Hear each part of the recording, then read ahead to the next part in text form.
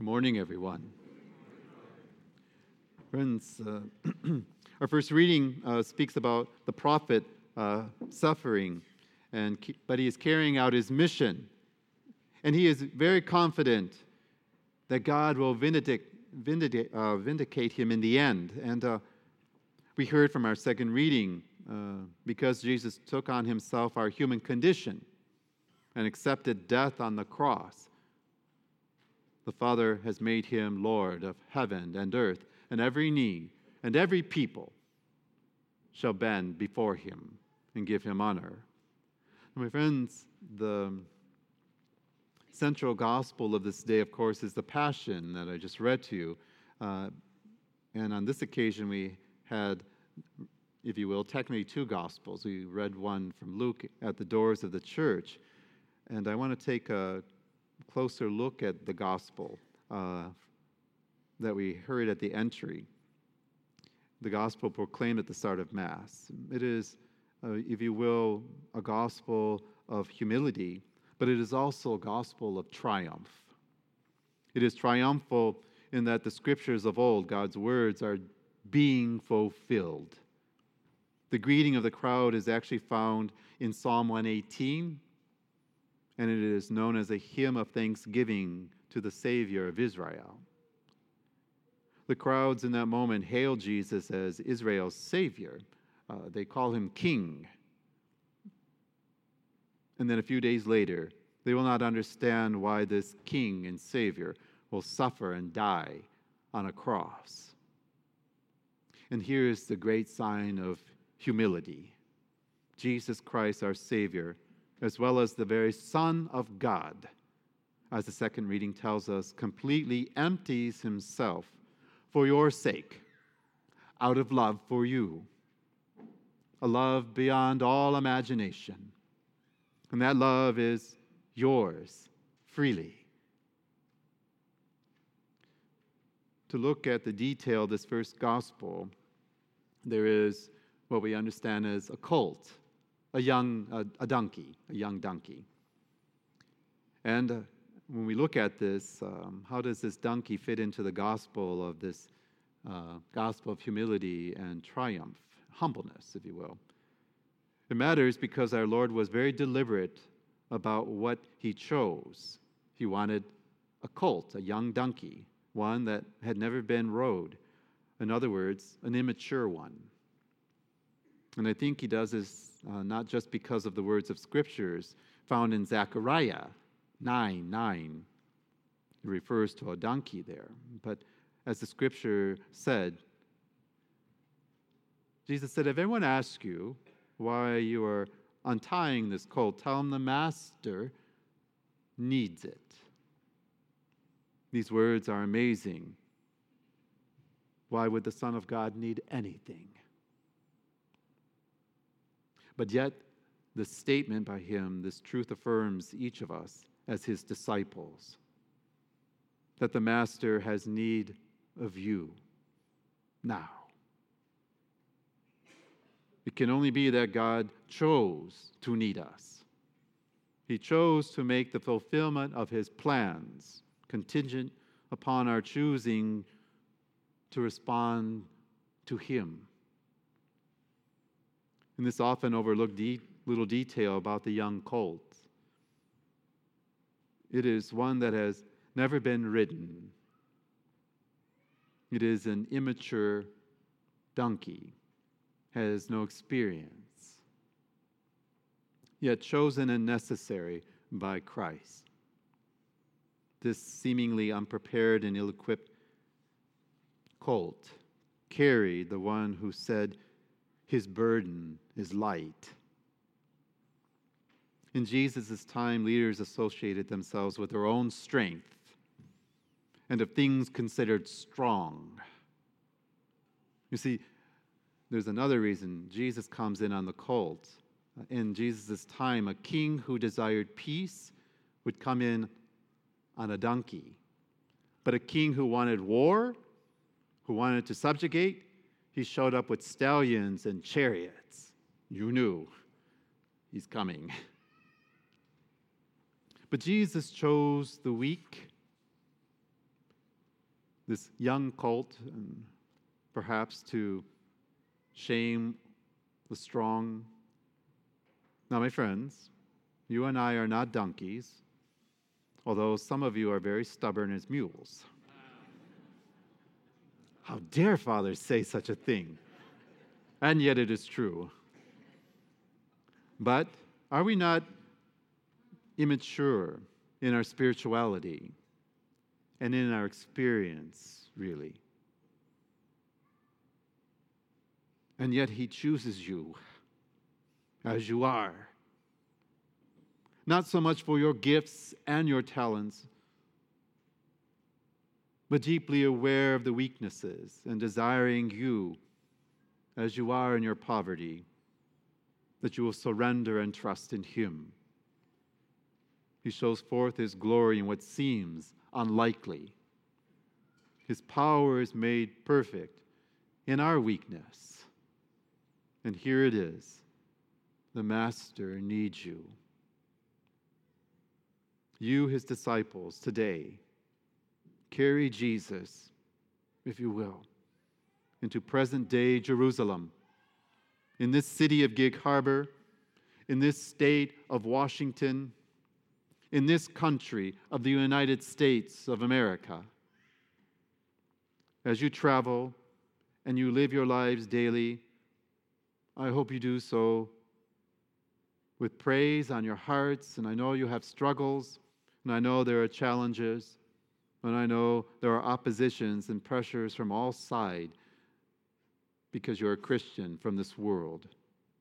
But know that he is with you. And today it is here that he is crucified and suffers and dies and rises to establish his kingdom in human hearts.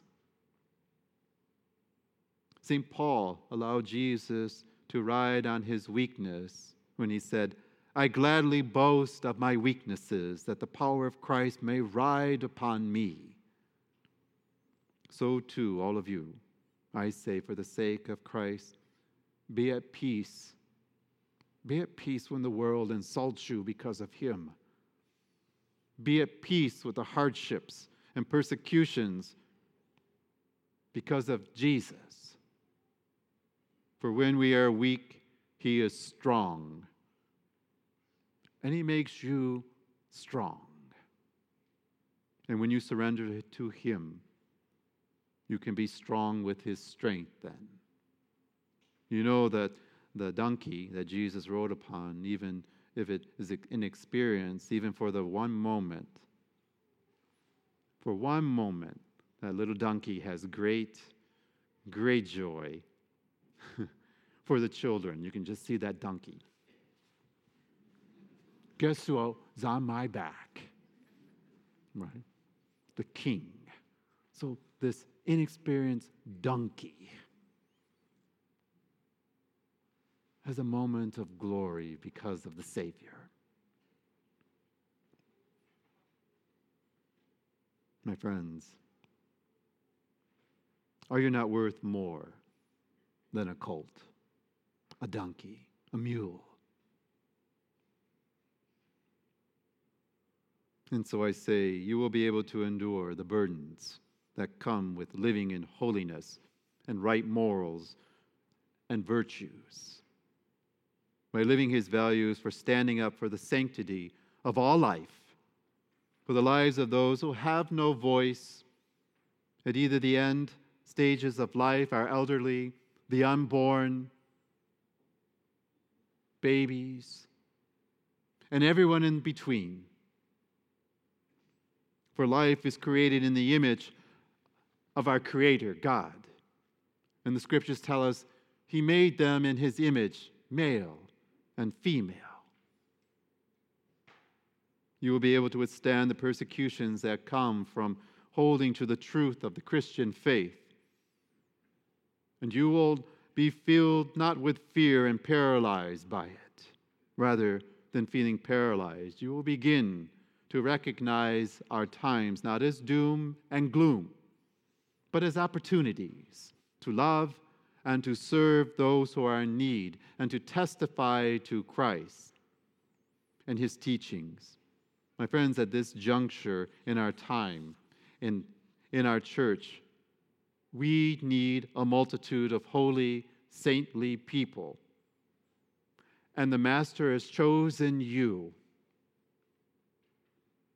That's just the way it is. And if you're sitting in this pew, that tells me you're going to respond to his choosing you. You will testify to him in this world. So I tell you, rise and stand and turn to him in his mercy, which never fails. Turn to his strength that never fails us, and to his grace, which fortifies us and allows us to walk as his disciples, to be what you were made to be. Carry our Lord in this time and make his ways and his truth and his life known to all you encounter. Friends,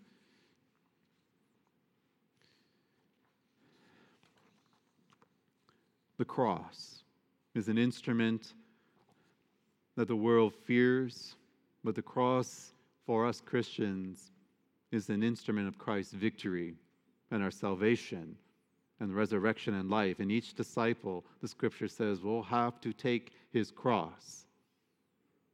Jesus said, if any of you wishes to come after me, they must deny themselves and take up their cross and begin to follow in my footsteps. Matthew 16:24.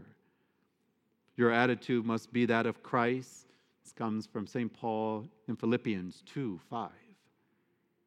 In this way, you will testify and represent Christ to the world. Our King brings us the security of his promise, the richness of his grace. From Luke's Gospel, it says, blessed is he who comes in the name of the Lord. And my friends, finally, from our second Gospel, we hear Jesus say on the cross, Ali, Ali, lema sabachthani, my God, why have you abandoned me? But my friends, you must go and see what Jesus is really saying. He is reciting a prayer. It is Psalm 22. And though it seems that Jesus is expressing despair, those words from that psalm do not. They actually express confidence in God, and that no one who trusts in God will do so in vain.